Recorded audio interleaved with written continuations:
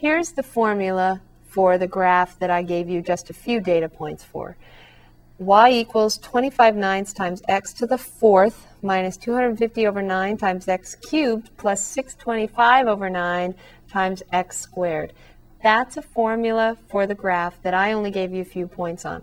So let's take this formula and work with it on our graphing calculators, because when we use our graphing calculators with this formula, we can get more data and we'll get a better way to figure out approximately how fast we were going at exactly hour 2 in our trip.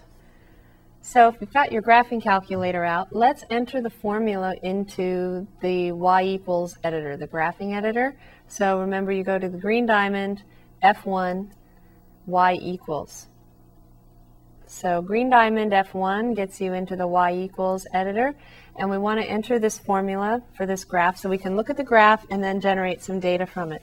So we're going to have 25/9, and I have to zoom back out. 25 divided by 9 times x to the fourth minus 250 divided by 9, 250/9 times x cubed plus 625 divided by 9 times x squared.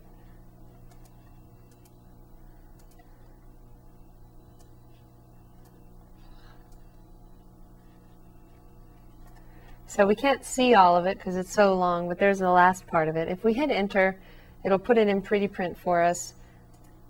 25/9 times x to the fourth. I'm not sure why it did that one this way.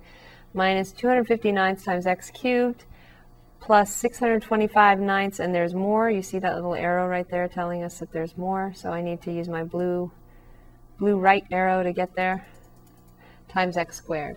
So that's the formula I want, and now I want to look at the graph. And if I don't know if you generally like to start with a zoom standard, that's F2 number 6, zoom standard. If we do that and hit enter, that's the one that gives us a window from -10 to 10 and -10 to 10. And you'll notice it doesn't look exactly like what we want. It's very steep here, and then it's steep again, and we're missing the top. And why is that? Remembering that we've already looked at some of the data for this problem, you might recall that the maximum value, the farthest distance we went, was over 100 miles, and this only goes to 10 miles. And the x-axis is okay, 1, 2, 3, 4, notice 5 hours, we're back to where we started. We really don't need all this extra stuff, we don't need all the extra stuff on the left, we don't need all the stuff on the bottom. So let's customize our window a little better. So green diamond, F2 for window. X min, I don't need all that, I really just need maybe, I'm going to start actually at 0 because the graph only applies to when our time starts at 0 hours. And the x max, I'm going to go to 6 hours because our graph finishes at 5. And in fact, that might bother us a little bit. We'll leave it there for now. Y min, I don't need all that negative stuff either, but let me go first to my Y max. I traveled 108 miles total, so maybe I should do 110 miles for my Y max. And then the scale of 1, that's going to be kind of hard to read. Since we're going up to 110, let's do a Y scale of 10. And then I actually will leave my Y min alone because I often like to, if I don't need to go below, say, the x-axis, and my scaling is every 10, then I might just go 1 unit down. And since my scale is 10, I'll go down to -10 like it says there. So I'm just going to change Y scale to 10, and I have to zoom out to do that.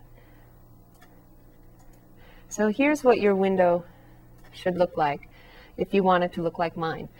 X min 0, X max 6, X scale every hour. If you want to do half hour, that's fine. Y min -10 miles, Y max 110 miles. Y scale, that's not correct. It should be 10, and it says 0. So I'm going to change that to 10.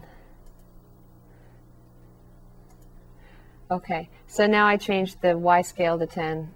It looks a little funny, but it'll understand that, I think. And now I want to look at the graph. So green diamond F3.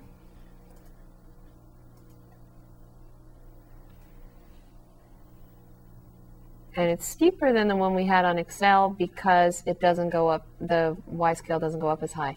Now notice here, this curve keeps going after 5 hours. That's because the curve is defined for all x. It also, if I let it, would keep going on the other side as well. It actually will go up because the first leading term is 25/9 x to the fourth. So if you remember from chapter 1, when you're looking at the graphs of different functions, it's an x to the fourth function, polynomial, and it's got a positive coefficient. So that means the end behavior acts like maybe two goalposts in football, and they both go up because the coefficient is positive 25/9.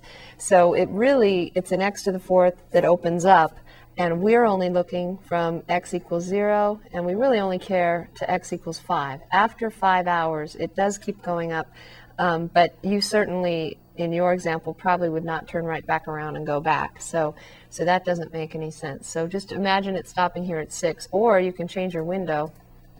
Sorry, stops at 5, and then look at the graph, and that'll only be the graph that you want from 0 to 5.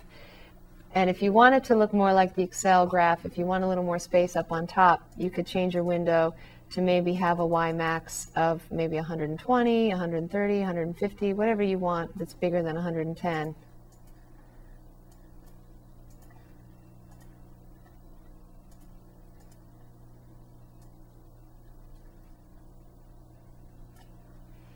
And there's a little more space on top. So here's our graph, and remember, the reason I gave you this graph is because we needed more information to get a good approximation of maybe your instantaneous velocity at 2 hours. We could ask the question similarly at 1 hour, or 1.5 hours, or 3 hours, or 4, any time along the trip, 2.28 hours along the trip, somewhere around here. We could ask, how fast were you going? What did your speedometer say? And that question is answered by looking at the graph still, but if you can imagine just looking at one point on the graph and then imagining a line that represents the shape of the curve at that point, that's got a special name, and we're going to talk about it a little later. But looking at that point, I want to know how fast you're traveling. How in this case, how fast is the curve going up, or how fast is the curve going down over here? So that's the instantaneous rate of change that we're looking for, and that's the question that inspired calculus. So I gave you this formula so that we could have more points, because the more points we have, the more accurate we can be by using 2 points and getting a slope nearby. So let me show you what I mean.